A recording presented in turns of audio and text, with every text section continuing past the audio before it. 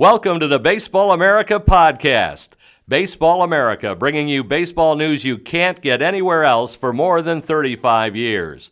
Now it's time to talk baseball. Welcome to another Baseball America podcast. As all of our podcasts, we want to thank you for tuning in today, and thank you to Baseballism. Our podcasts are sponsored by Baseballism. Baseballism is the official off-the-field brand of baseball, offering apparel for men, women, and kids. If you are a baseball fan, you need to check out baseballism.com or visit the retail locations in Cooperstown, New York and Scottsdale, Arizona. Visit baseballism.com and enter the code BA2017 to save 20% off. One thing I got to check on that is if you go to the retail location, is it like a secret password where you say BA2017, can you get 20% off then? We may have to work on that.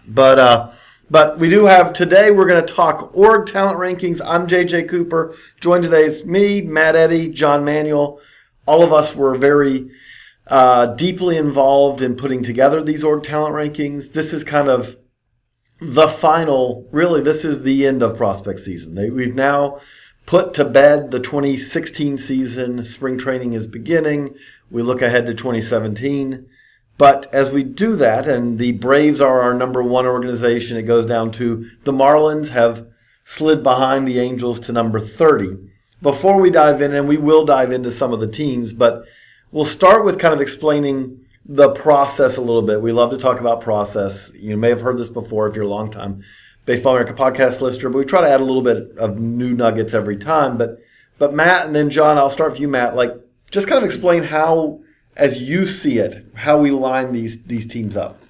I think the golden combination you want is elite talent close to the major leagues. We saw that with the 2016 Dodgers. Corey Seager, Julio Urias. You couldn't ask for a better farm system, and they were our number one heading into 2016, and that paid off for the Dodgers. In 2015, the Cubs were near the top, and they graduated Chris Bryant, Addison Russell, Kyle Schwarber, probably other people I'm forgetting, and that paid off for them as well. That's when it makes for an easy number one. Mm-hmm. John? Yeah, I think you nailed it, Matt. I mean, that's the thing is the last 2 years have actually been, in my mind, unusual, and that they have just been, I mean, you're not going to say perfect farm systems, but just that's, like you said, the ideal setup. Star caliber talent combined with readiness to help in the major leagues.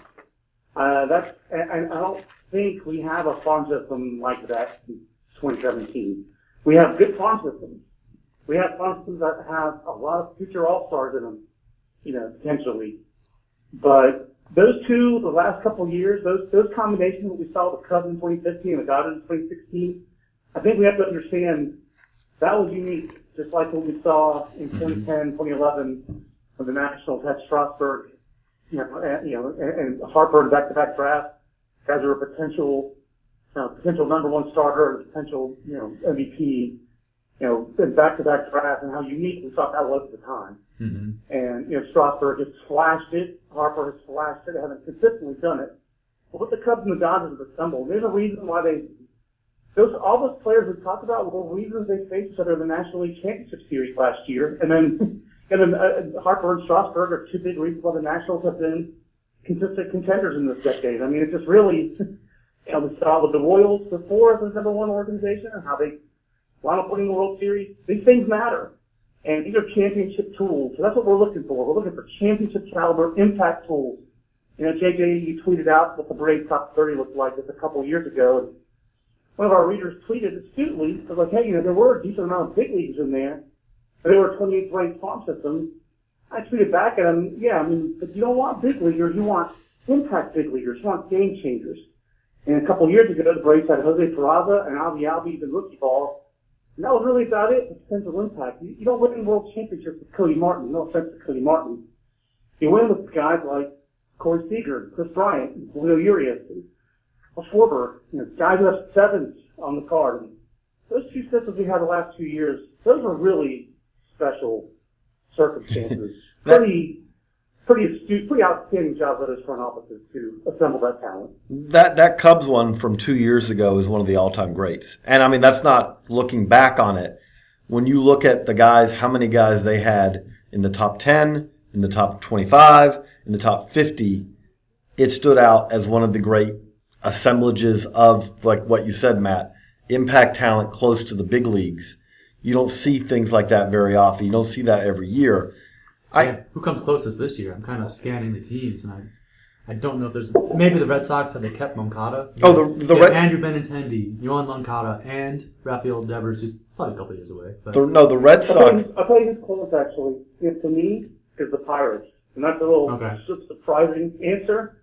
But the Pirates don't have great depth, and I think we have question marks about a lot of their close to big league guys. And Josh Bell's already shown one of those question marks with his knee injury. But there is a scenario where Josh Bell is a above average big league first baseman, and where Kevin Newman is a top 10 major league shortstop, maybe even top 5. If he hits for average and draws a lot of walks and is like a leadoff man who's an above average big league defensive shortstop, that's plausible. And then Austin Meadows is a star, and Tyler Glasnow is better than we thought.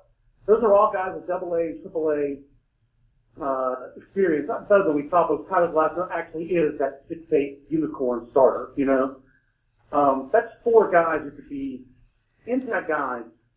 Josh Bell could be a 3-hole hitter. So if it all comes together, I think they're the one that actually have that combination of upper level talent with potential impact, but all 4 of those guys, all 3 of those 4 guys I think for me, Meadows is pretty special.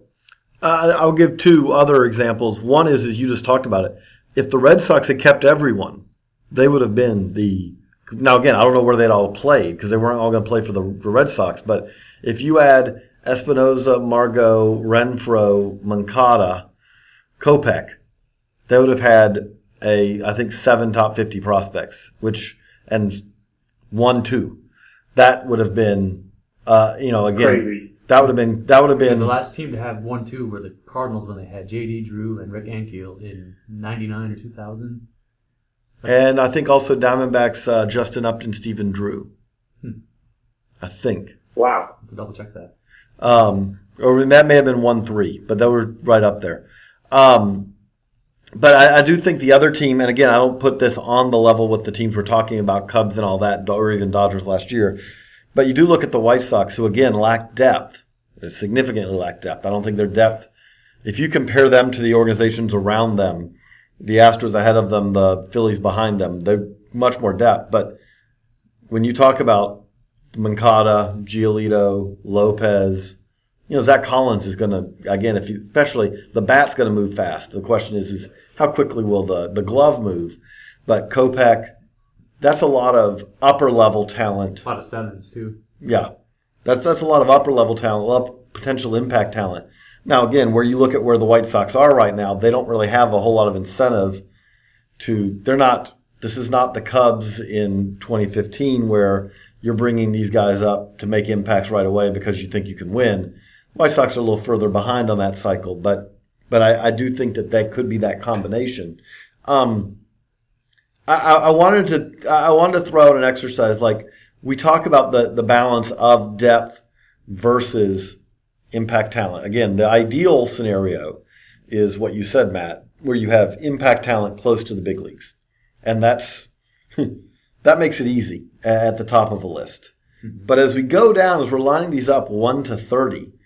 One of the things that you end up always having to balance is depth versus stars. And especially once you're talking about lining up even number 5 versus number 6 on the list, or number 15 versus 16, it comes back to a lot of situations where you're looking at significantly more depth of big leaguers versus more upside. Or you often end up also debating guys who are a long, long, long ways away who really are exciting versus guys who are close to the big leagues but aren't going to be, don't project to be anything more than useful players. That's always the crux of the debate in many ways. Mm-hmm. And I'll start this time with you, John. How do you kind of balance that? Oh, I'm not too consistent, unfortunately. That would be my downfall as a prospect evaluator. When you have a gut like mine, sometimes you go too much with your gut. But I definitely play hunches a little bit more than probably I know it used to drive Jim Callis crazy when we did it with Jim. I'm sure it drives you crazy, Matt. You're just more restrained than Jim. But, my process definitely, I try to hew toward some of the, lessons I've learned over the 20 years. I try to value organizations that have, if they're close, I go to the system that has higher ceiling hitters. That's just a safer genre of prospect.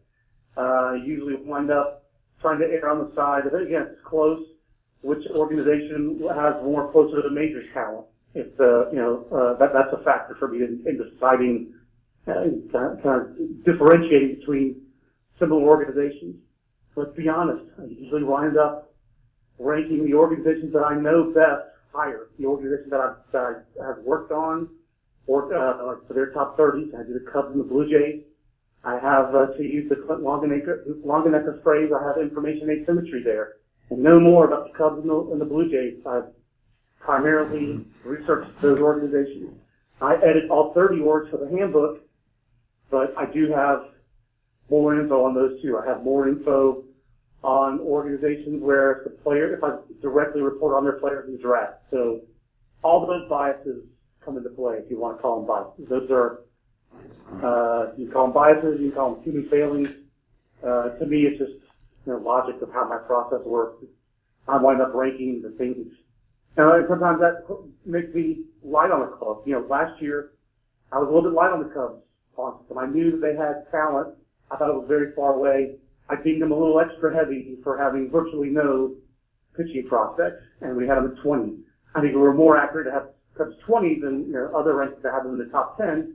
We've moved them up this year, and they didn't really need contribution from the farm system last year in the major leagues in terms of rookies. They just did it in trades, and Gleyber Torres and Eloy Jimenez took really significant steps forward last year. But that's kind of how I differentiate in that murky middle of the organization talent rankings. Man, I know I think we're all a little bit consistent about that kind of thing. Yeah, for me, I lean most on star power. Like when we line up our top 100 prospects, I generally use those rankings to guide the org rankings. I think that kind of aligns more with the history of BA rankings as well. So I like to kind of keep that consistency with our product, our brand. That's fair. It's also how the clubs are going for, Matt, these days too, Jay. Don't you agree? I think when clubs trade when they trade, they're trading for, I won't say lottery tickets, but they will accept risk, and they're not trading for 5, or future 45 players. They're trading for guys who might be 6s. Generally, I will say I think there are sometimes, it depends on where you are in the cycle of an organization. I look at the Mariners. And the Mariners traded for a number of what we would call 5s. I mean, they traded for some guys who, because they need guys who are ready to play in the big leagues, and it doesn't have to be an all-star in some cases. Mm-hmm. If you're cost-controlled, you're inexpensive, where they need a guy. I try to be, as far as my process, I'm very data-driven when it comes to these, because it's 30 organizations. And so, this is kind of part of our whole process, because I put this together for us, is I've talked about it on the podcast before, the 50 high line. If you get the Baseball America Prospect Handbook, available at store.baseballamerica.com, if you get it, we have BA grades for every player in there, all 900 players. And there's the ceiling grade, which is not the absolute highest possible ceiling this player could reach. It is what we consider a realistic ceiling. Call it an 80%, 75%. Like a guy who has a 5% chance of being a star and a 45% chance of being a useful number 3 starter. I mean, a number 4 starter. We're going to project that guy generally as a number 4. But that's a realistic ceiling. And then we have the risk grade. When you put those together, I've always said the 50 high line, which means a guy who projects has a chance, solid chance, but a chance to be a solid big league regular, but he has a high risk of ever reaching that ceiling. Every organization has those guys. 50 high equals a 40, roughly equals a 45 medium, a 40 low, a 55 extreme. Again, every organization, just by the fact that you drafted guys, a non-first round pick, especially a late first round pick to a talented, promising high school third, fourth round pick, they're all pretty much going to end up generally as 50 highs in their first book. So every organization has these guys. I look at it for one is okay, how many players do you have above that line? And then when we talk about impact, it is, okay, how many 65 highs, 65 mediums, how many top 100 guys do you have? How many top 25 guys do you have? That is, when you say, like, I would say the top 100 in my mind is really 50 to 60% of your overall grade. To give an example, if you had an organization, and in our book, their number one prospect was a 50 high, which would mean that that would not be a top 100 prospect. And their number 30 prospect was still a 50 high, which means, again, this is not a bad prospect. These are prospects who really range in among the top 300 to 500 players in the game, in the farm system. That organization is not going to rank all that high.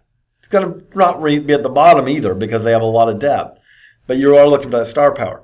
Well, then the next thing I look at is, where does that 50 high line stop? And this is, to me, where depth really comes in. When you look at an organization like the Padres stands out on this. The Braves, which are our number one organization, stand out. The Phillies stand out on this. The Yankees stand out on this. These are organizations where you get to prospect number 23, 24, 25, and it's still a really good prospect. And there are a lot of organizations, you compare that. Again, we just talked about the White Sox. The White Sox top 6, 7 is really good. You get to number 20 on the list, and it's Jacob May. Jacob May is not going to line up with number 20 on the Phillies list. He's not going to line up with number 20 on the Padres list. You know, again, you're talking about guys who generally are going to be either lower ceiling or higher risk than those guys in those comparable around them in the rankings. The organizations that have a significant number of top 25 guys and depth are going to be 1, 2, 3 generally in ours. A lot of top 100 guys. Yeah. The way you've been doing it in the office, and for better or for worse, you and I have a door between our offices, which sometimes leads to great discussions, and other times leads to us yelling over parsing a sentence over one word.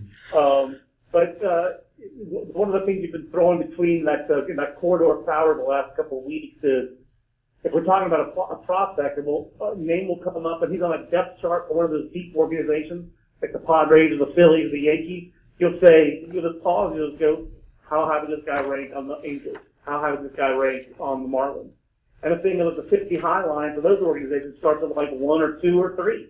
And so there are guys who are 50 highs who don't even make the top 30 for some of those organizations. I forget the specific Philly we were talking about yesterday. Cole Stobie. But, pardon me? Cole Stobie. Oh, Cole Stobie, yeah, exactly. He's on the depth chart for the Phillies, third round pick, $1.1 million.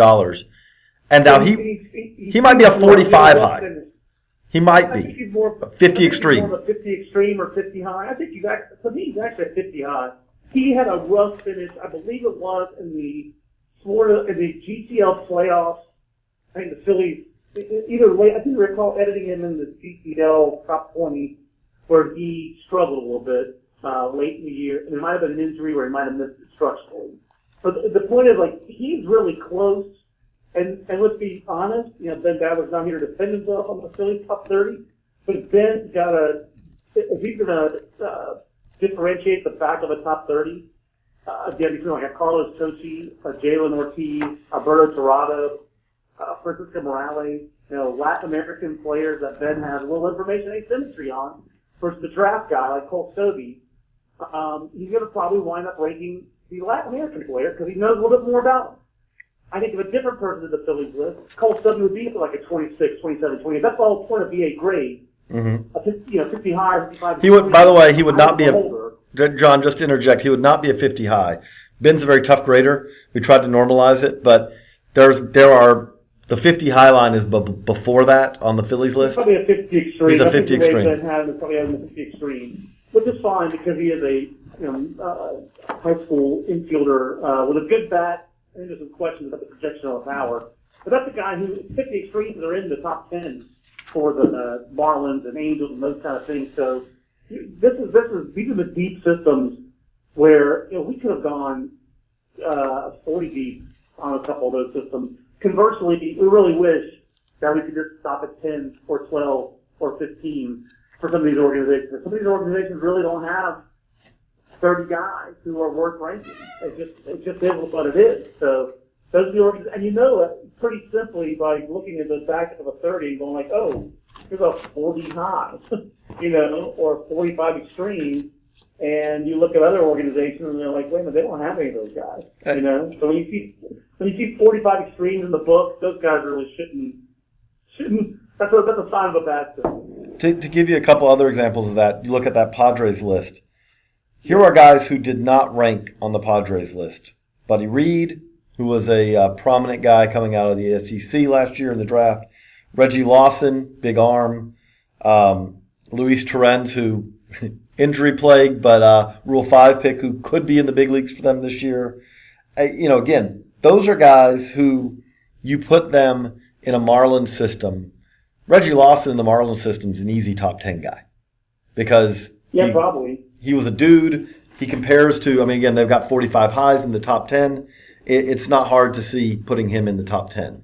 You look at, Henry, and they have, the Padres spent a ton of money internationally. The reality is usually your non-top 10 pick, or not top 10 are rankings July 2 guys, top 15. Beyond that, they're not top 30 guys their first year. You want to see them do something because there is a pretty high attrition rate of those guys, even on let's see what they do before they make it to the States.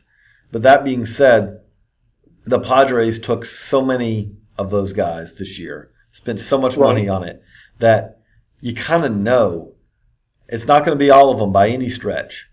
But if you ask me right now to pick my favorite to be our number one farm system in 2019, I wouldn't even say an 18 book, but in the 2019, it's probably the Padres because a lot of these guys that they have who are on the back end of this 20 are high ceiling guys. Some of them are probably going to turn out. They're going to be terrible this year, so they're going to have a very high pick, and they're going to have a lot of money to spend in the draft this year. I'd say they're probably going to be bad again next year, and they have, at that point, all this massive amount of money they spent internationally this year will be guys who are in full season ball at that point. That's my pick to be our 2019 number one farm system ranking. But there is a lot of volatility to that, Matt. Yeah, I thought you were going to do some Jim Callis World Series predictions there. No. 2021 World Series champions, Padres. No, I'm not going that. The crystal ball does not go that far out yet. Yeah, I agree with you. I think you would take any team who projects to play poorly and therefore will have high draft position and a lot of money to spend internationally. I think those are your favorites to be top farm systems in the years to come. The other team that spends a lot of internationally, guys, is the Yankees. Oh, yeah. And they blew past their pool a couple of years ago. And the reason the Yankees rank ahead of the Padres is they've done what the Padres have done in terms of the international. They have a better big league roster also, which doesn't hurt. Obviously, they have a lot of money. But they also, drafted decently, and they made two killer trades last year. Mm-hmm. And trading Andrew Miller and Aroldis Chapman.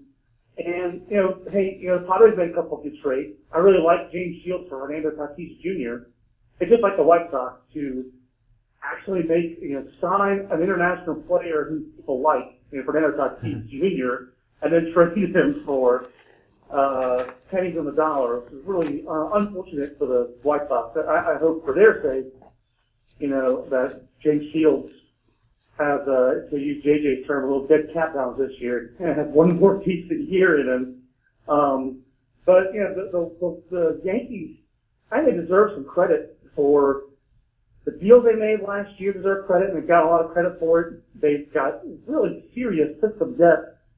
They have extra affiliates at the lower levels to accommodate all their signing splurge. It was a pretty coordinated move by the Yankees. They really spent a lot of money internationally. That was 2 years ago, $20-some million in bonuses, and they added 2 GCLs. They added an Happy League team. So they have a development track set up, and they traded the profits at the top of the system. The team won the AAA championship. They've got, I like their system a lot. And they rank number 2. You should mention. Almost had 8, right. They rank number 2 as a result because they are a nice combination, I think. I mean, they have it all. They're like George Costanza. They've got it all. They've got close to the big league guys with some ceiling, like a Clint Frazier. They've got a safe, almost as safe a genre of slots as you can get. And Gleyber Torres, a bat first, middle of the diamond player, might be a third baseman, might be a second baseman. I think of Gleyber Torres as a player that we maybe thought that Starlin Castro would be. You know? I think he's going to get a lot of hits. I think he's going to have control the strike zone better than Starlin Castro. And Starlin Castro is thought of as almost like an afterthought guy. He's got more than 1,000 hits. He's had a couple 200-hit seasons, if I'm not mistaken. Gleyber Torres is going to be a better version of that guy. He's going to control the strike zone more, get for more power. And I think he has a chance to play a shortstop. And if he doesn't, it's because Didi Gregorius is really good, not because Gleyber Torres isn't good. So they have a very safe player. They have high upside guys like Caprillion and Frazier. And while those guys carry some risk, they have a lot of them. Frazier doesn't work out, maybe Aaron Judge does. You know, Caprillion doesn't, maybe Kent Adams does. It's an impressive farm system that has been assembled through the draft, through trades, through international. That's usually how the best systems are. You know, the Padres have a very strong international program. They had a lot of takes in last year's draft. For me, it was a pretty risky draft. I'm not in love with their draft from last year. And from the year before, it wasn't super either. So I think the Padres are still trying to build all 3 of those legs. Right now, the international leg is the strongest one. But I think it takes all 3 to really be an elite farm to the number 1 system. The Padres should add to it by being really bad in the big leagues and adding some high draft picks in the next couple of years. The thing that stands out, a couple things with the Yankees, again, when we talk about systems that have guys beyond the 30, I look at the Yankees and I say, okay, Kyle Holder, who's on the depth chart at shortstop, he's not going to hit enough to be anything impact at the big league level, but he's good enough defensively that I'd say it's pretty good chance he plays in the big leagues. Our sleeper in the handbook, Juan DePaula, right-hander, good guy, good prospect to name as a sleeper. This will take you really deep into. He doesn't even rank on the depth chart because we actually ran out of room on the right-handed starter pitcher depth chart. We got room for 15 guys, and they had. We got to make that chart bigger. That happened in a lot of organizations, frankly. But you talk about him. You talk about guys who are close to the big leagues who could be useful relievers. Ben Heller, J.P. Frierson, who they acquired last year in trades. You look at again, kind of all the way around. Isaiah Gillum, who's a right field in the depth chart, was a dude coming out of high school a couple of years ago. There's a lot of depth here. There's a lot of guys in the 10s and the 20s who could end up who have the ability to be top 10 prospects down the road. Yeah, this is why they're number 2. That's a really good farm system. Conversely, Matt, I think that there's some of these other top 10 systems I want to get your thoughts on. An organization like the Brewers that has significant depth versus an organization like the Rockies that I would say is more star-driven than depth-driven. The Milwaukee, they're kind of like the Yankees light in a way. They have a lot of guys with upside, but all their upside guys have risk.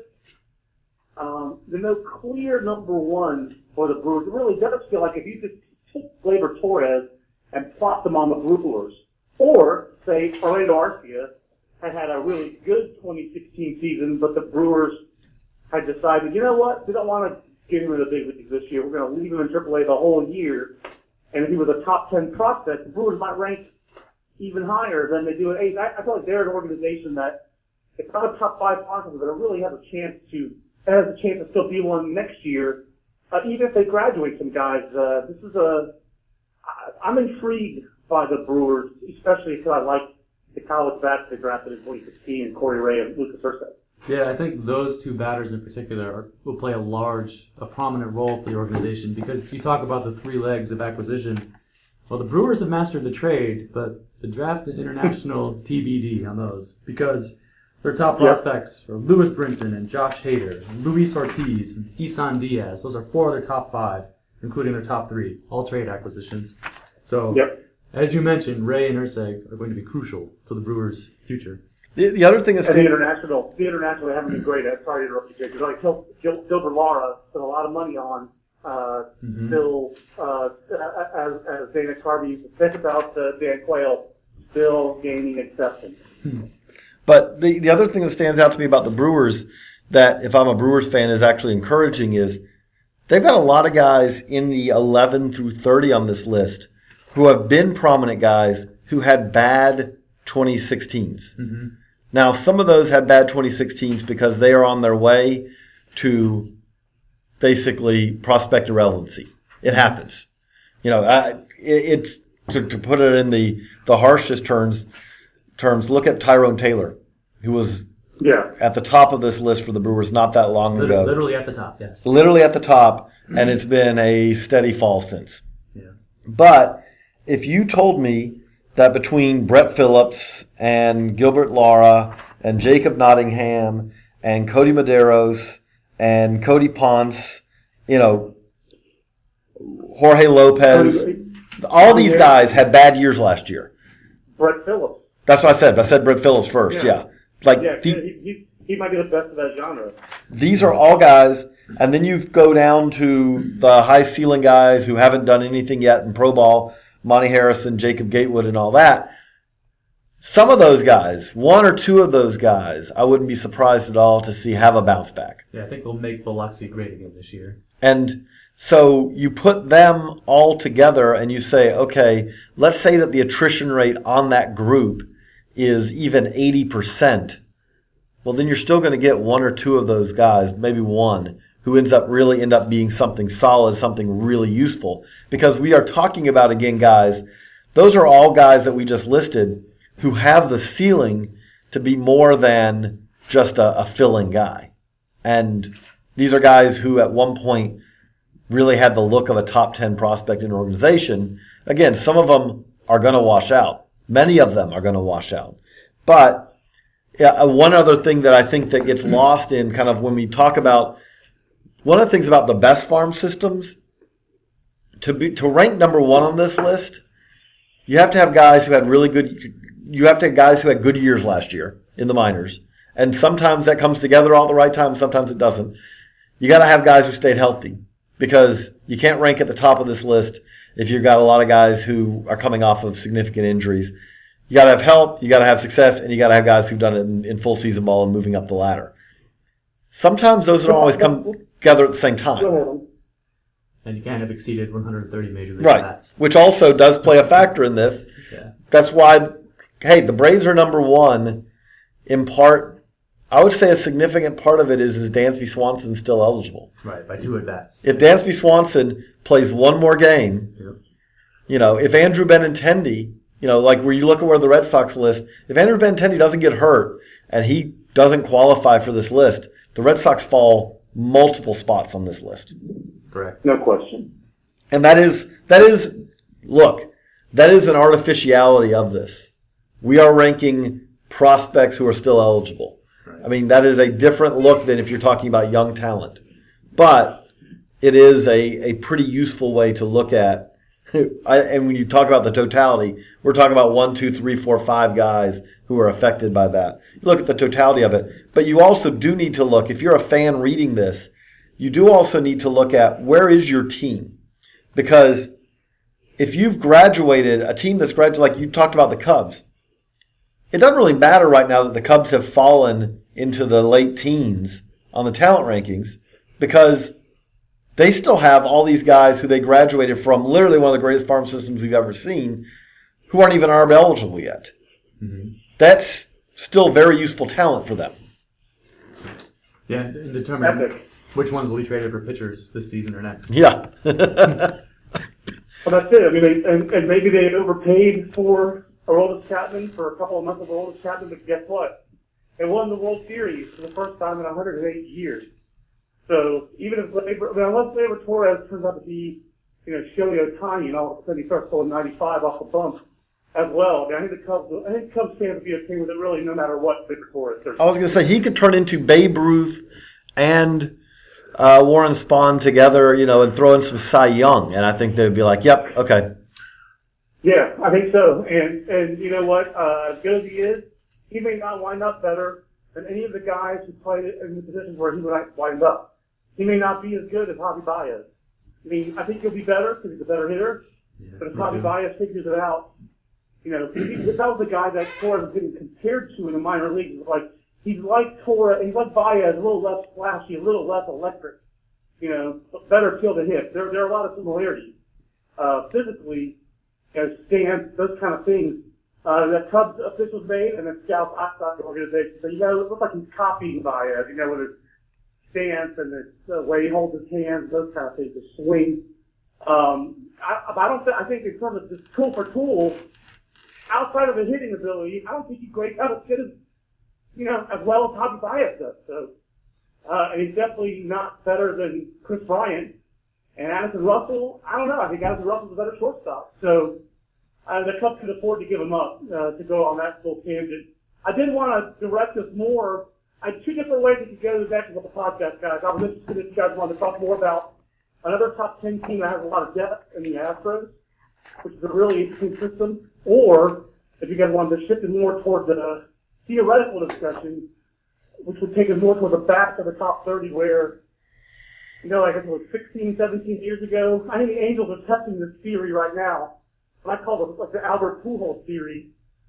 Is a farm system a great farm system if it has one super duper star, one transcendent player, like the Mike Trout, 6 years ago for the Angels, or Albert Pujols 17 years ago for the Cardinals, or would you rather have one of these, something like the Brewers, which may not have a superstar, but may have 10, 12 contributors, regulars, good players.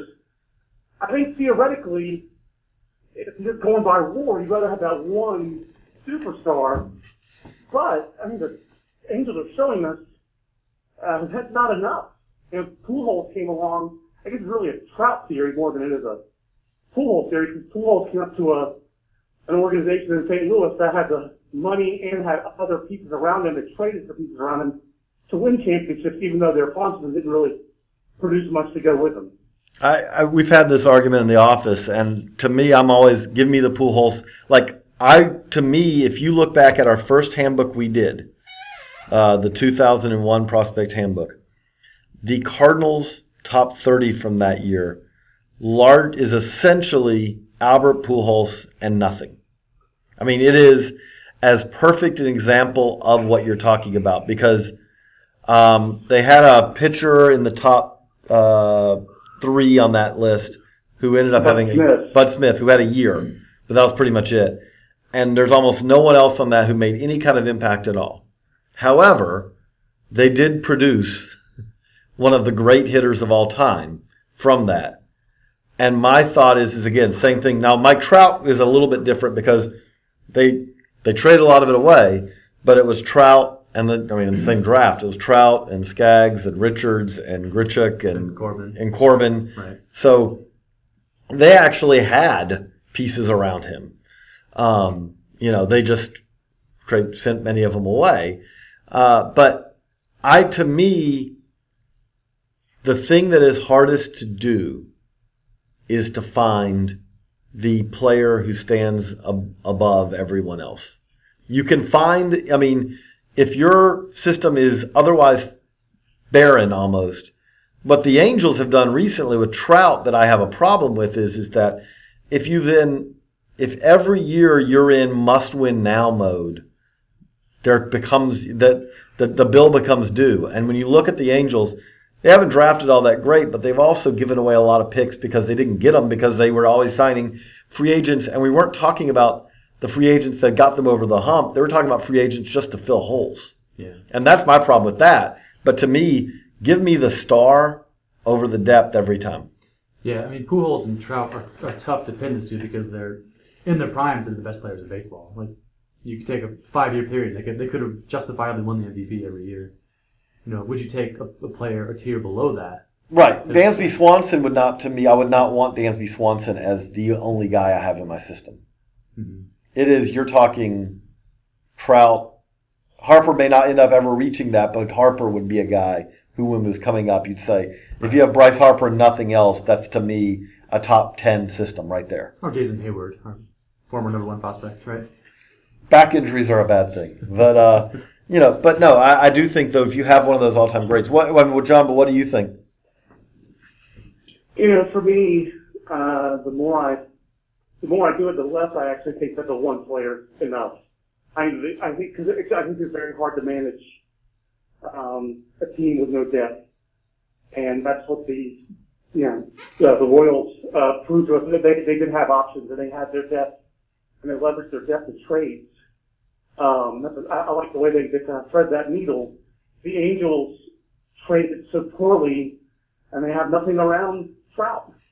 And I just don't. The Cardinals were very well managed by Walt Jocketty, the general manager and a Hall of Fame manager, and Tony La Russa.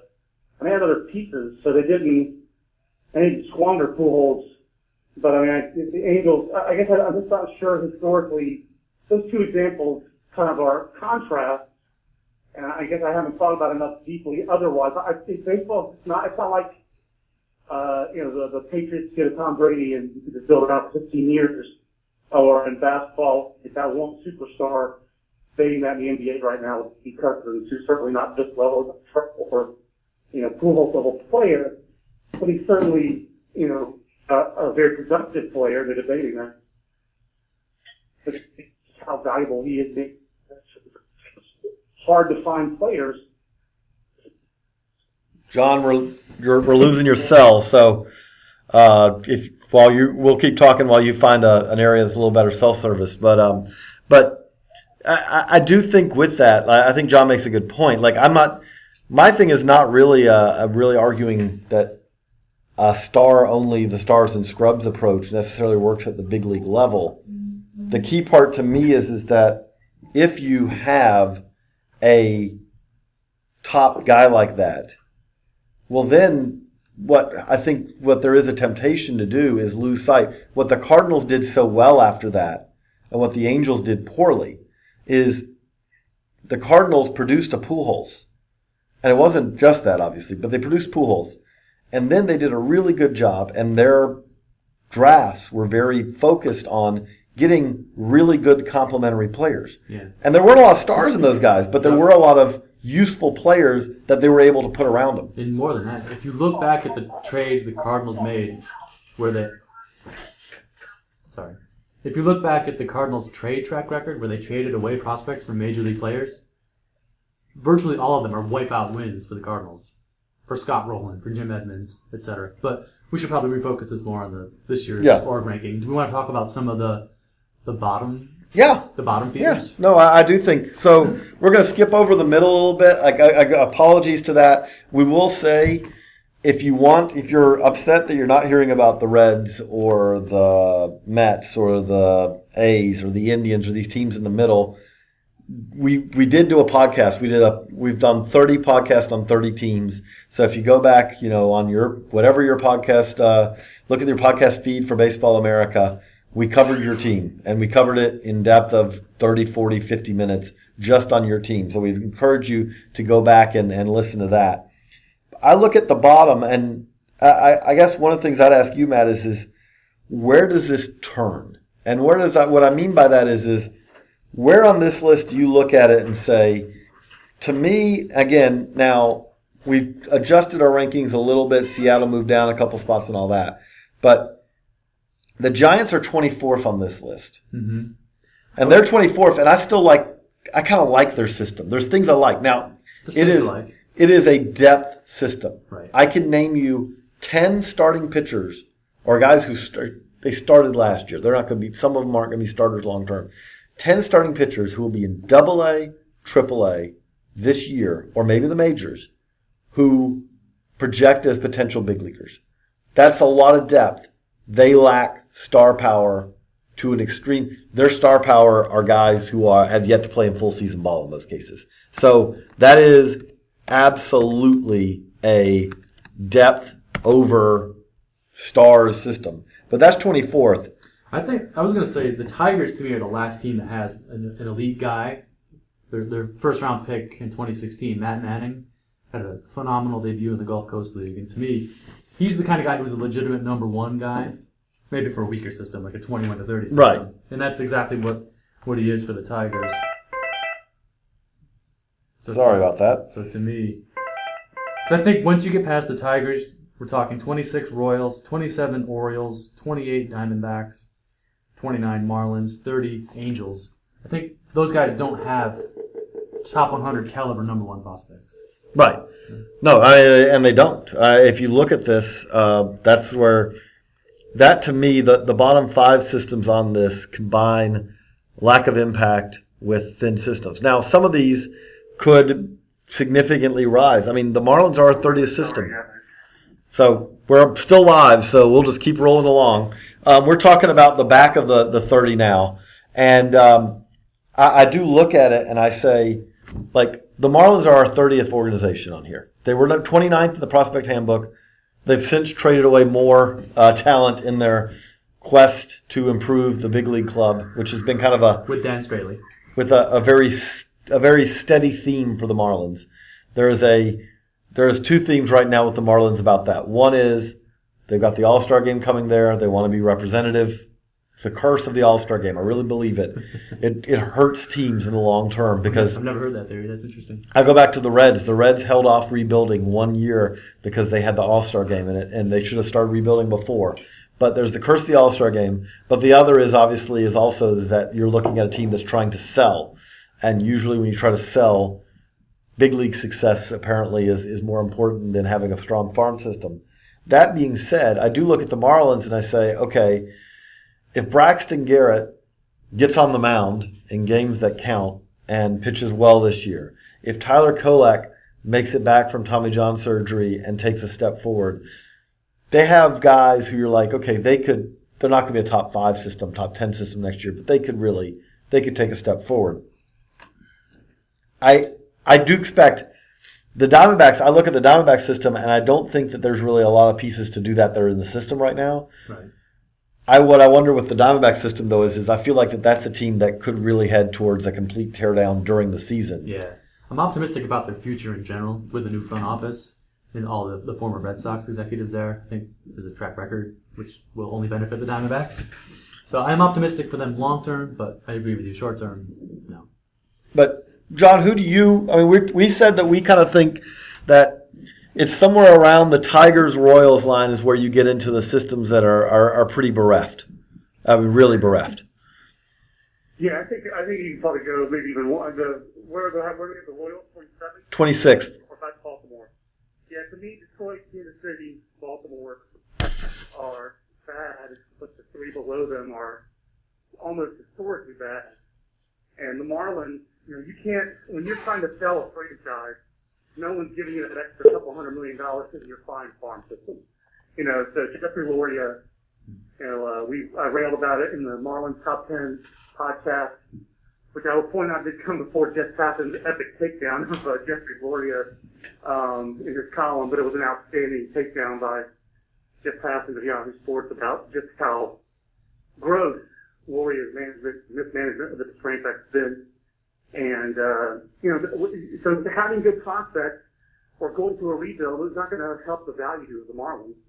And that's all the Warriors have been focused on the last couple of years. What's the last thing that would help you, sell, hey, new owner, as all of baseball will come to you for the All-Star game in 2017. I mean, all this was geared, put together cleverly by Loria and the people who helped him do business, just like he did all this with putting the ballpark together. It's a very shrewd businessman. I don't know that I won't judge him otherwise. I think the facts speak for themselves.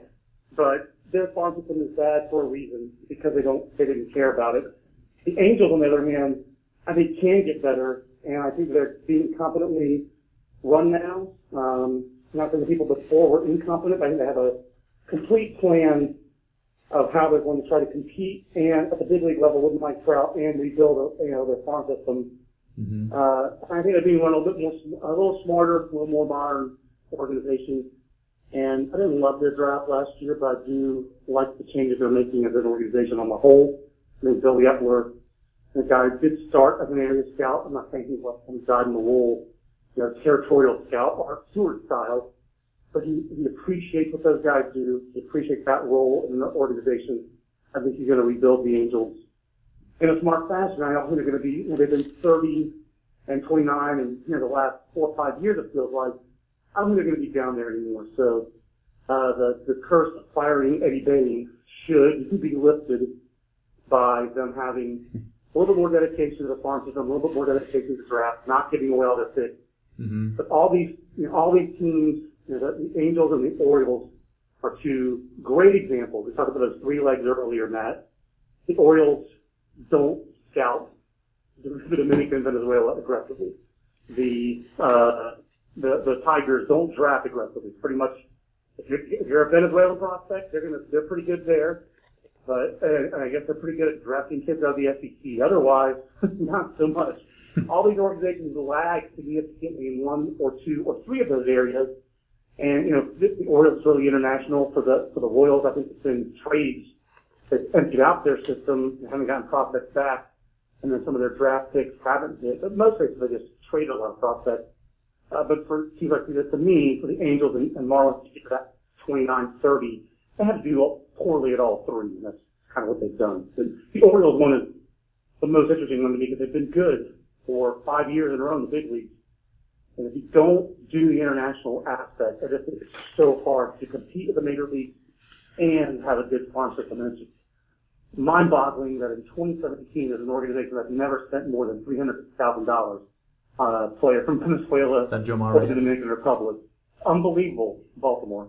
And the thing that's I'm going to be interested with that is you now have a system where I'm not saying it was not completely bizarre that they did it before, because it was. But you now have a system where basically, again, you could trade pool spots before, but are they really going to just bail out on this every year and just use that as trade chips? Because their allotment is going to be to spend more than they ever spend every year. And that's, again, that fascinates me. The thing that the Orioles do so well is that's helped keep them, near the, very competitive in recent years, is they do a really good job. And this is, I think, something the Giants do a really good job of too, the pro scouting side, which is another one of these prongs. But man, that's a hard prong to basically, that's hard to be that's your main means of support. The harder needle to thread consistently, Matt. Yeah, well, we take for granted. I mean, they do have homegrown talent like Machado and Scope. Gosman's okay. Bundy had a nice year. But those all predate, this current era of Orioles franchise history. And the Orioles, I mean, one thing about that is you're not that far away from, 2014, they were our number 12 system. Mm-hmm. So they're not, we compare that to the Angels, and the Angels are 30, now 29, 30, 27, 30. So you wrote about it 2 years ago, JJ, when you did the Angels. They didn't even bring a single player from the BSL to their domestic affiliate. I mean, that's just non-existent. And this is 15 years ago, when Eddie was a national cross-checker. I forget who the director was at that time, but when Bill Stoneman was running that organization, this was an organization that just had an epic rush of talent internationally into the big leagues. Eric Ibar, Urban Santana, Francisco Rodriguez, Alberto Callaso, Kendrys Morales. They were hot internationally. That's just impact after impact. For an organization, I know they changed, personnel in the front office, but Artie Moreno's been doing this since 2002 to not recognize that and prioritize that. That's just, that's a sin, a baseball sin. And that's, again, this is a team that's been in win now mode for quite a while now. The entire Socha era. Well, but Yeah. and the reality of it is, and if you're in win now mode and you keep not winning, that's bad. I mean, that's the reality of it is that you're talking That is about the reality. the reality of it is they've had 1 year, one successful regular season, essentially of the Trout era. And the And Orioles are in win now mode, and they've gone to the playoffs 3 times in the last 5 years. You know, you'd like to have a little bit more than they've had, but compared to the previous 15 years, this has been a great Oriole era. It's not the dynasty of the late 60s and 70s. You know, what 66 to 83, the Orioles won 3 World Series, and were, you know, I would say the number 2 franchise in the American League after the dynastic A's. Most wins In in that AL. period, yeah, in the American League. So this is the second best era of Baltimore Orioles baseball. I mean, it's going to be hard to top that other one, but I mean, geez, it's been pretty good lately. And it's been more sustainable than I thought. I think that's why he was our executive of the year 2 years ago. But again, that's an owner who's, you know, the Eppelman. I shouldn't talk bad about the Greek Americans, but you know, they've had value with international signings. What more do you need to see than what Jonathan Scope's giving you, or Miguel Gonzalez gave you as a kind of on the margins guy, or Wei-Yin Chen? They've had value from international signings. Hunter Kim and Les Gilson last year. So to not see the return on the investment that when you do make it internationally, and to not say, oh, let's do that more. That surprises me. That seems like not a winning formula. yeah, You got to recognize what you're doing well and do that more. And it's going to be interesting to see kind of where they go on that. We've reached an hour. Probably time to wrap this up because we're not even wrapping this up. We are we have a special guest joining us. We did record this last week, I believe it was. It's been a busy week here at Baseball America. Next week, by the way, World Baseball Classic preview. If, like me, you have the fever, if, like me, you're thinking about how that 4:30 wake-up call to watch the first game of Pool A is not that far away, and yes, I am thinking about that. If you're thinking about that, you know, that's coming next week. We'll have also, I think Matt and I are going to line up by request. We're going to try to do our drafts of the by division of the orgs again. We take away the number 1 prospect and draft beyond that, kind of looking at division depth and all that. But we do have on the podcast, we have Braves general manager John Coppolella, the general manager of not just our number 1 farm system, but our number 1 farm system that just 2 years ago was 29th in our talent rankings in the handbook. That's a pretty rapid climb, and one that I'm going to have to go back now and try to figure out, have we ever seen such a climb? 28 spots. The answer is no. I'm pretty sure the previous answer was 29-3. Just a couple of years ago, I forget who made that. Because I remember, printed in my head was the Rangers went 28-4 in 2007, 2008. And someone in the last couple of years broke it by going 29-3. I forget who it was. It might have been the Dodgers. But the Braves going from 29-1 would be I mean, we never had a 30-1. So going 28-1, 29-1 in a couple of years, we've never had that happen before. But so we have John Coppolella with John Manuel and I. So we look forward to that. But so that will end this portion of the Baseball America podcast. For Matt Eddy, for John Manuel, I'm J.J. Cooper. And now stick around for John Coppolella. And we're pleased to be joined now by Braves general manager John Coppolella, the general manager of our number 1 ranked farm system, the Atlanta Braves. John, great to talk to you. Thank you for the time. It does stand out. It's been a pretty whirlwind couple of years here because you were there, and it was not that long ago that this farm system was nowhere near number 1. I know a lot of work's gone into it, but when you look at it over the last couple of years, what stands out to you of kind of been the key moments of getting from a farm system that needed a lot of work to a farm system that now is the best in the game? Well, the first key moment for me was when the Braves hired John Hart. I think that John, it has been so great to me and so many at the Braves, and he created a culture where He said, look, the game is about the players, and if you don't have young players, it's a tough road. And John built teams with the Cleveland Indians, Texas Rangers, and he and I talked it through here, and we just realized what we had was not good enough. The worst thing to do is to be caught in the middle. We were in a situation having lost 800 innings over 2 years. If you look back, we lost 400 from Chris Medlin and Mike Minor. After 2013 season, both got hurt. They were eventually non-tendered. We lost 400 more from Irvin Santana and Aaron Harang when they left for free agency after the 14 season.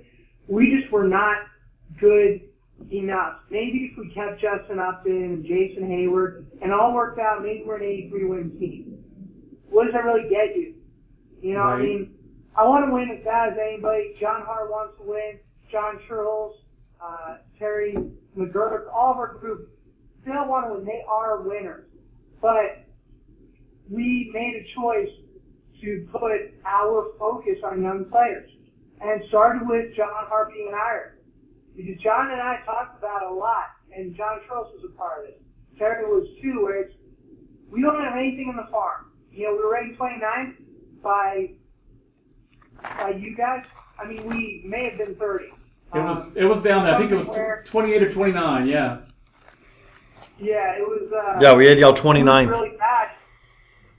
29th, yeah. And, you know, we were in trade talks with a few teams in the summer of 2014 where they said to us, we don't like any players in your farm system. And Ouch. look at 20. And there was no interest, and we could not get pieces that we needed. There was no even hope. As we went 27-40 over the second half of 2014, there were no young players that we could call up. So we were in a tough spot, and, you know, with the great leadership from Terry and John Schultz and John Hart, we made some really tough choices. And kind of the first move was to trade Jason Hayward. And it was tough because, you know, I was there when we drafted Jason Hayward. I saw Jason play at every stop in our farm system. I love Jason Hayward. He's a great person, a great player. He's from here in Atlanta. So trading that type of player is really tough. But we knew Jason Hayward was so good that he's going to get paid a lot of money. And that we could not sign Jason Hayward. So do we want to get back pick 35? Or do we want to try and get the best package we could? And we got Shelby Miller and Tyrell Jenkins in that deal. And we flipped Shelby to get D'Anthony Swanson and either Ciarte or Blair. And then we flipped Tyrell to get Luke Jackson. Right. So, you know, and it's the same thing. You know, we're there with Justin Upton. Once we trade Jason, all right, so now we've got Justin Upton. Do we go for pick 34 here with him? Or, you know, we end up trading for a package that led to us to have Jace Peterson, who's been our second baseman the last years. Dustin Peterson is one of our best hitters on our farm. He was our minor league hitter of the year last year. Alex Smith, who came up and played for us last year and was traded in a deal to help us get Luis Gohara. And Max Fried, who came back and was outstanding. So then you take some of the $14.5 million that you saved from that Justin Upton trade, and you make a deal with Arizona to get Touki Toussaint. So what ends up being is, for 1 year of Justin Upton, you still save roughly $5 million. You get Jace Peterson, Dustin Peterson, Touki Toussaint, and Max Fried. That's not bad. that's really not bad. That's really how you kickstart that. If you're gonna be in a reboot, you want that reboot to take as little time as possible. And I got to imagine that so much of the focus. I think you did a great job there of kind of laying out just step by step how you kind of where it started. But I think that the point where everyone else in the industry, but even like everyone else in the industry probably recognized it, especially the Toussaint trade. But I think where everybody really woke up, and even fans, probably even Braves fans really recognized it more, was the Swanson trade, right? I mean, how in all the scheme of all this, how big was it to get? You just mentioned Jason Hayward was kind of like the guy who was taking the torch from Chipper Jones and being the Georgia guy who's a Brave, who's a homegrown Brave, a connection to past success, playoff teams. Now kind of Dansby's, it's not all on him, obviously, but he's the Marietta kid playing the key position, the shortstop with the makeup that he has. How big of a piece and how much did he kind of take the rebuild and this reboot kind of to another level when you got him? Well, there's a few things about that, JJ. It's something where, first off, trading Shelby Miller was tough.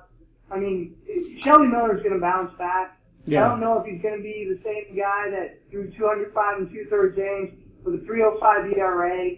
That was our lone Brave All-Star from 2015, who, he was 24 good. years old at 600 innings. Shelby's really good. I mean, Shelby was a top 10 prospect in the whole game. He's still young. He's got a great arm. He's a great person. I mean, everybody says this was the worst trade ever. You know what? They got a really good pitcher now. It didn't work out the right way, and no one could have seen that coming. Not me, not John Hart, not Dave Stewart. Yeah. Who's a great person. It's something where the last game of the 2015 season, Shelby threw a shutout against St. Louis. He almost threw 2 or 3 no-hitters during the 2015 season. This guy was filthy. So we were trading them some kind of fringe guy and just getting back this great package of project. We were trading a real guy. And, look, I mean, if you've seen in trades, whether it's Chris Sale or the rumors around Jose Quintana, when you have a really good pitcher, you want to get back really good value. So yeah, it was a trade that we liked, otherwise we wouldn't have made the trade, but, we felt like they were getting a really good pitcher too.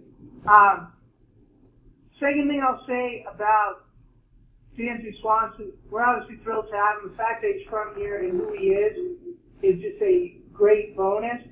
But, it was something where you always try to make the best trade. The fact that he was a part of it, obviously, is going to be great for our fans. I think this is a player that, is a winner. He's got great tools. He's got great makeup. You hate to comp him to guys that are heads Hall of Fame because he's got a long way to go. But when you meet Dansby, when you get to know Dansby, as our fans get to watch Dansby, this is a special player who's going to be really good for a really long time. Well, so John, when we were kind of putting together the top 30 for you guys, we had a lot of debates because, it's a deep system, but the other thing about it that stands out is it's hard to line these guys up.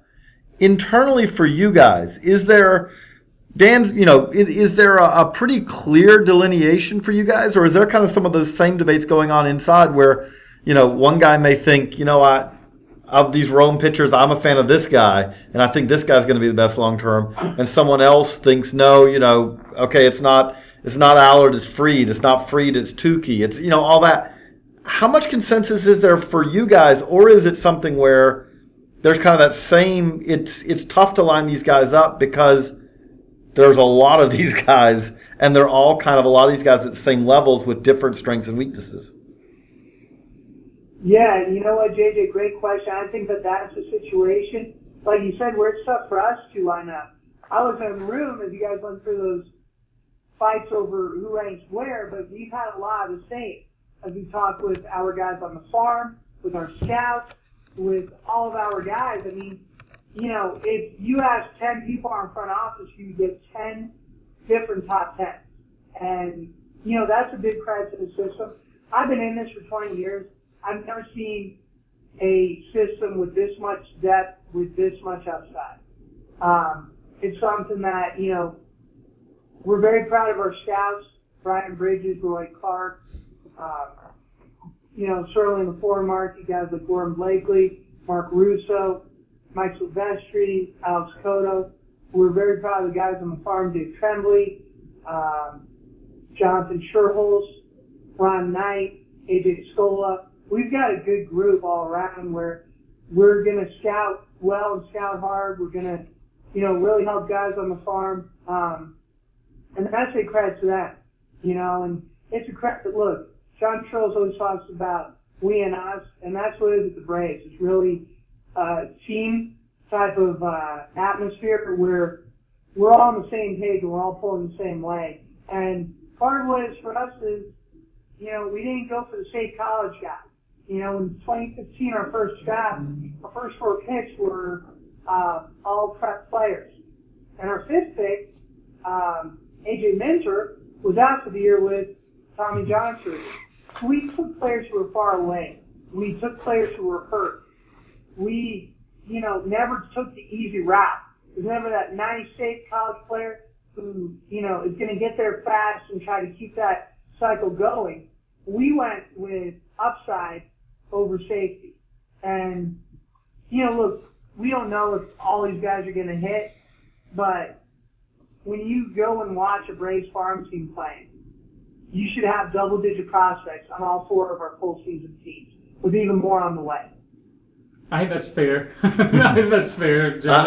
I'm very disappointed that you guys are going to be in Florida at High A. We had Zebulon down the street, and this will be a very fun High A team to watch. Yeah, our timing is tough on that one. No, our timing's tough on that one. Man. It's John Manuel here at Copy. You talk about the 2015 draft. 2016, obviously, you guys picked 3rd overall. I mean, that was very high in Braves history. It hasn't happened much in the last 30 years. Really going back to when Chipper was drafted, I guess, and Mike Kelly, 92, Chipper, 1990. Back then, I know you see some of the top players. I know you go and see some of these guys yourself. But when did that kind of philosophy of hitting those prep pitchers as hard as you guys did with Anderson and Joey Wentz and Kyle Miller? When did that come? When did that come together? Did you guys feel that was more the strength of the class, or was there any temptation at all to go position player early, considering you guys had already, you already had that low Class A Rome team with Allard and Weigel and Tukey and those guys? Was there any temptation, even though obviously you guys were convicted on those 3 pitchers, to say, wait a minute, we've already got a lot of young pitchers, let's try to diversify, or was the talent just too loud for you guys with those 3 prep pitchers at the top of the draft? When you build a skyscraper, you build it from the bottom up. So for us, we wanted to target high school players, the same as John Charles, Bobby Cox, Paul Snyder did. They went with prep players. They went with guys that had high ceiling. Yeah. We did look at some college bats. Our scouts kept coming back to Ian Anderson. They love Ian Anderson. I love Ian Anderson. We all love Ian Anderson. Yeah. He was a guy, look, there has never been a prep righty taken number 1 overall, but he was the top guy on our board. So it was something where everything we do here is we and us, and, just with our group, felt like he was the right guy. Now, we were fortunate. Joey Wentz fell to pick 40. He had a strong college commitment to the University of Virginia. Yeah. We were able to talk him out of that, and we were fortunate that Kyle Miller fell to 44. We were fortunate the way Colby Allard fell to pick 14. I mean, there's been some good luck, if you will, in this. And so you got to have breaks, and then you got to be ready to take advantage of those breaks. That's the thing. Yeah, and we were kind of somehow able to and lined up where it all kind of worked out somehow. But, it worked out to where we really liked what we did. We want to build around arms and just keep kind of, we always talk about this, when you talk about windows, all right, we've got a window for 1 or 2 years. I'm out on windows. I want waves. We always talk about waves. Wave after wave of process. That was the way John Charles did it, and John Hart did it, and Bobby Cox and Paul Snyder, and all those guys, where it's wave after wave. Yeah. We had our window closed basically halfway through 2014, and it's taken a long time for us to kind of get cracked back open. And for us, for the Braves, whether I'm here for the next 3 years, next 30 years, or next 3 weeks, you want to leave it where there's a foundation, where there's waves, and where there's I mean, upside and impact always. The other thing that stands out about 2016 for you guys was obviously on the international side, wasn't just Kevin Maitan, but a class led by Kevin Maitan, and that kind of, when you talk about different ways, I mean, that's obviously a group that's a long ways away. Although I will say, as international prospects go, as guys born in 2000 or later go, which I still have trouble believing, but as those guys go, Kevin Maitan is a guy who moves, who is more advanced than the average guy, obviously, coming out of Venezuela or Dominican. Is that fair? Yeah, he's a player we're very excited to get. I just want to say once more, Gordon Blakely and his team, the job that they do. Gordon probably went to Venezuela about 14 times from January until July 2nd, and that's not a real safe place right now. Right. I mean, it's something where, Gordon put his life on the line literally to sign some of these players, as did all of his scouts. And, that shows you just how much these guys care. It was tough to sign this player, not because he didn't want to be a Brave or because there's any question on the sound. There were a lot of other teams that like to get involved. I mean, the way it is down there, it is a lot like the Wild West. And, just because a team has a, quote, deal doesn't mean that a lot of teams are going to be good with that. And teams came in late, and, it was something for us. We had a lot of great Latin players at the Braves throughout history, and we've kind of gone away from that in recent years, and we made that a top priority. Even the year prior, signing Christian Pache, Darian Cruz, others. That was a big thing for us. And, you may have seen we made like 5 or 6 draft pick trades, which is not fun. Right. Because we were shooting toward 2016, knowing that we would go over that year, knowing that we could not go over in 2015. So, just for us, it's a great credit to the scouts that really do put their lives on the line. And, the fact that we're able to get them signed and have strong draft classes, and, make trades that were tough, but that fit what we wanted to do as far as long-term type of upside. That has led to that kind of Braves prospect resurgence for us. Yeah, it's pretty amazing. When we were honoring the Rome Club as our Team of the Year, you were at the awards gala. Obviously, the Braves showed out at that awards gala, which we appreciate. But beforehand, just having gotten to work with John Hart, and then when he was on MLB Network, and knowing his passion for prospects, and Dave Tremblay and Bo Porter being there, and Mr. Sherholtz as well, just the excitement those guys had for all your guys, but you mentioned them were on the international class, the excitement those guys have about Ron Acuna and Christian Pache is a little bit different maybe than it is for I think that's because John was like, oh, you're low on Acuna, and he wanted to tell me how I was low on Ron Acuna. But those two guys, you talk about the international side, those two guys, I know Kevin Maitan gets a lot of the attention and he deserves it. I understand why he gets it. Those two guys sound like those are, if you were picking breakout prospects of the minor leagues for 2017 for any organization, those two guys would be on the short list for me. What separates those guys maybe in your mind from some other, just from the average outfield prospect? Yeah, when you talk about Acuna, I don't think he's a breakout guy because, I think he's out there already. Right. It seems like a lot of people know who he is.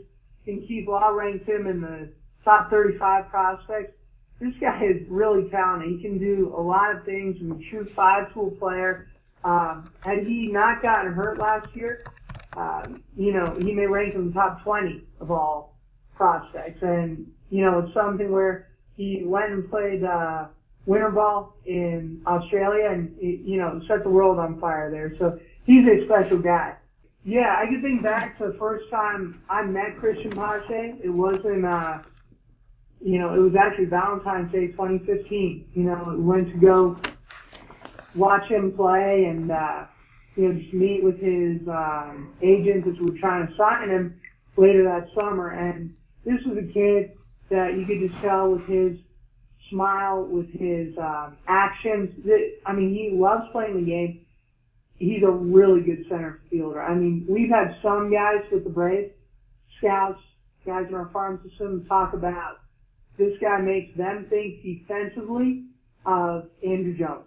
Right. And, you know, he's a really good hitter. This guy's growing and getting stronger. He's a worker. So we're really fired up to have him doing. He isn't a popular guy. He's not a top 100 prospect list yet, but he's got a really bright future.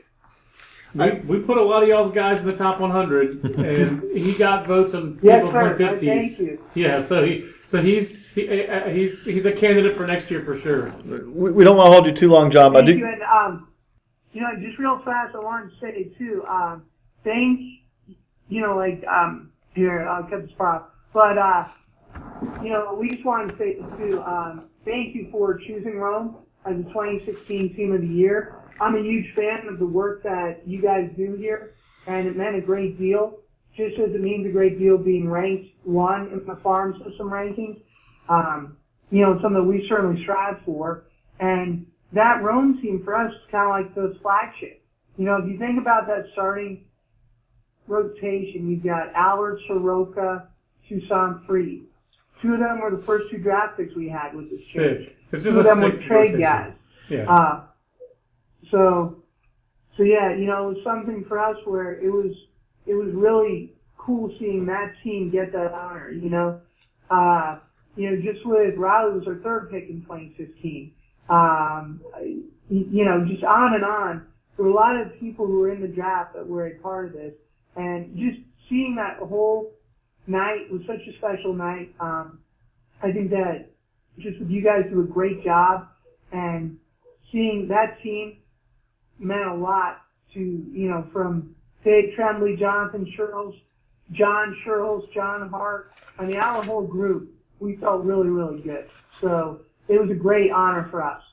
Thank you for saying it. We loved. I mean, it was pretty easy to honor, and it was fun to hear Randy Engel up there talk about it. That's a guy who's like, again, like Paul Snyder, but like John Scherholz, this link. Just this constant. Brian Snicker, all these guys who've been there for, you know. So there are a lot of guys who are Braves, Roy Clark, who, you know, I saw Christian Pache this year and I saw Andrew Jones back then. So they could make that comp at very easily. Yeah, they can right. they can compare. And I you mentioned like right. Even there are only 4 college draft picks. I think you guys have out of the 30 guys in our top 30 this year, 14 drafted, 16 are trades.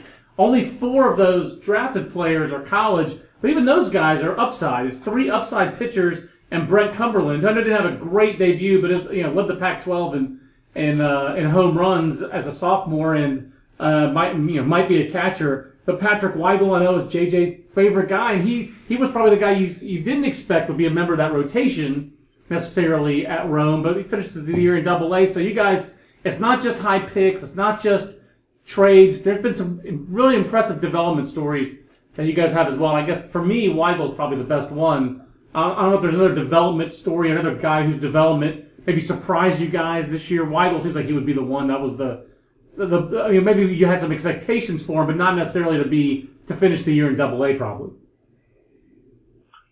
Right, and let me go back a second, John, real fast.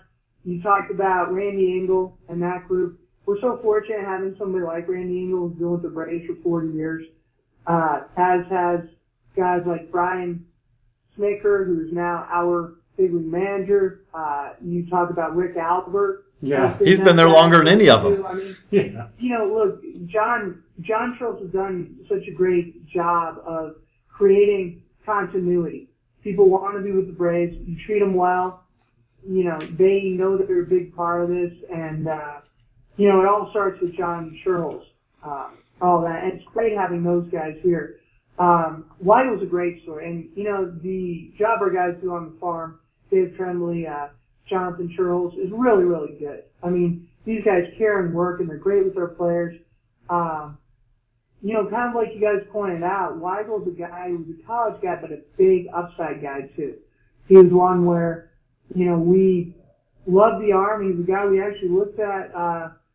You know, I can think back to draft things in 2014 where we talked about him coming out of junior college in, I think, Oxnard or something. And just a big guy who threw hard, and, you try and, if you have the raw tools, we can help them get there. I mean, it always starts with the player. It's the player that's on the field making that choice. We have a lot of good coaches that help. One thing we've done, too, is we've taken a lot of guys that have been hurt, Tommy John surgery guys, and the work that our training staff's done with them is really good. Whether it was Max Fried, because we could probably brought Max Fried back during Instructs of 2015, but we wanted to take our time with him. That was a group call made by Dave, made by Jonathan, made by our group. Dan Meyer was a pitching coach in Rome.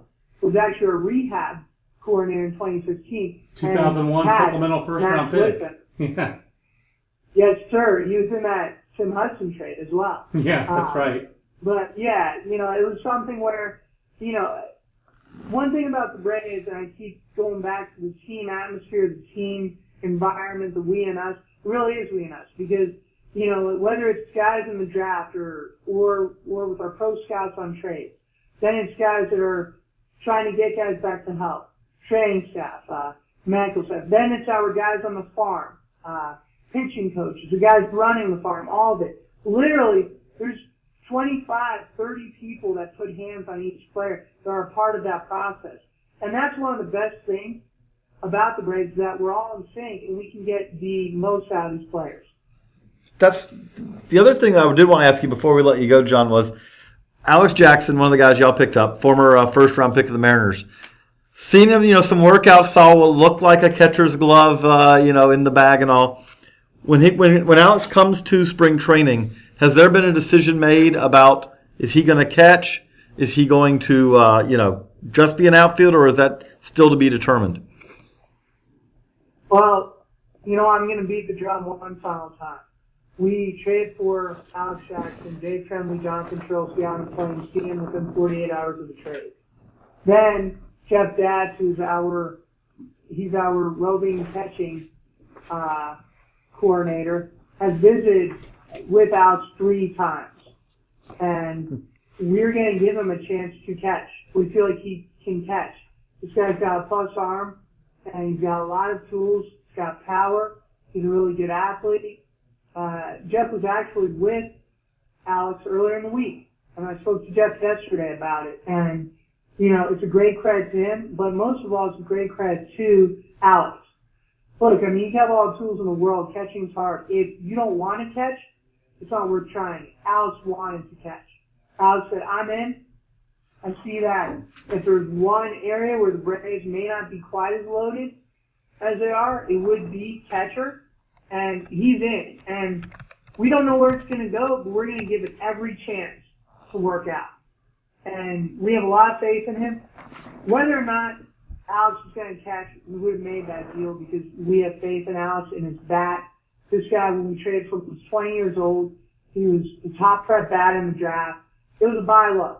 Like we've done a number of other buy lows. The guys were hurt, fell out of favor, whatever it may be. And we really liked Alex Jackson. And the fact that he can catch makes us like him even more. Yeah, this was a guy who was obviously a high school catcher. This is not someone this is new for him. This is going back to what really was his main position at one point. Yes.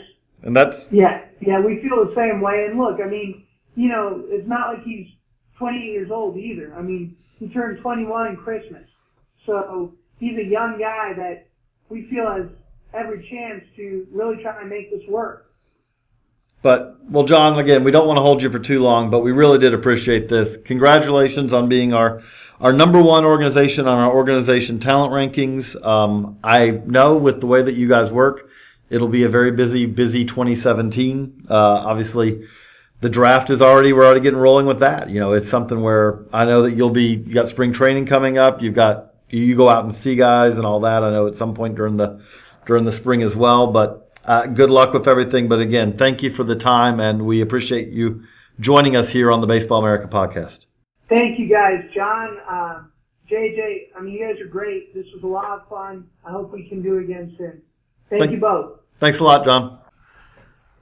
So thanks again to John Coppolella joining us. We do want to remind you again, we thank you for tuning in to today's Baseball America podcast. And our podcasts are brought to you and sponsored by Baseballism. Baseballism is the official off-the-field brand of baseball, offering apparel for men, women, and kids. If you're a baseball fan, you need to check out baseballism.com or visit their retail locations in Cooperstown, New York, and Scottsdale, Arizona. Visit baseballism.com and enter the code BA2017 to save 20%. So for John Manuel, Matt Eddy, I'm J.J. Cooper. Also, thanks again to John Coppolella. So long, everybody. This concludes our program. Want more in-depth baseball coverage? Be a better fan. Visit baseballamerica.com to get more comprehensive baseball coverage.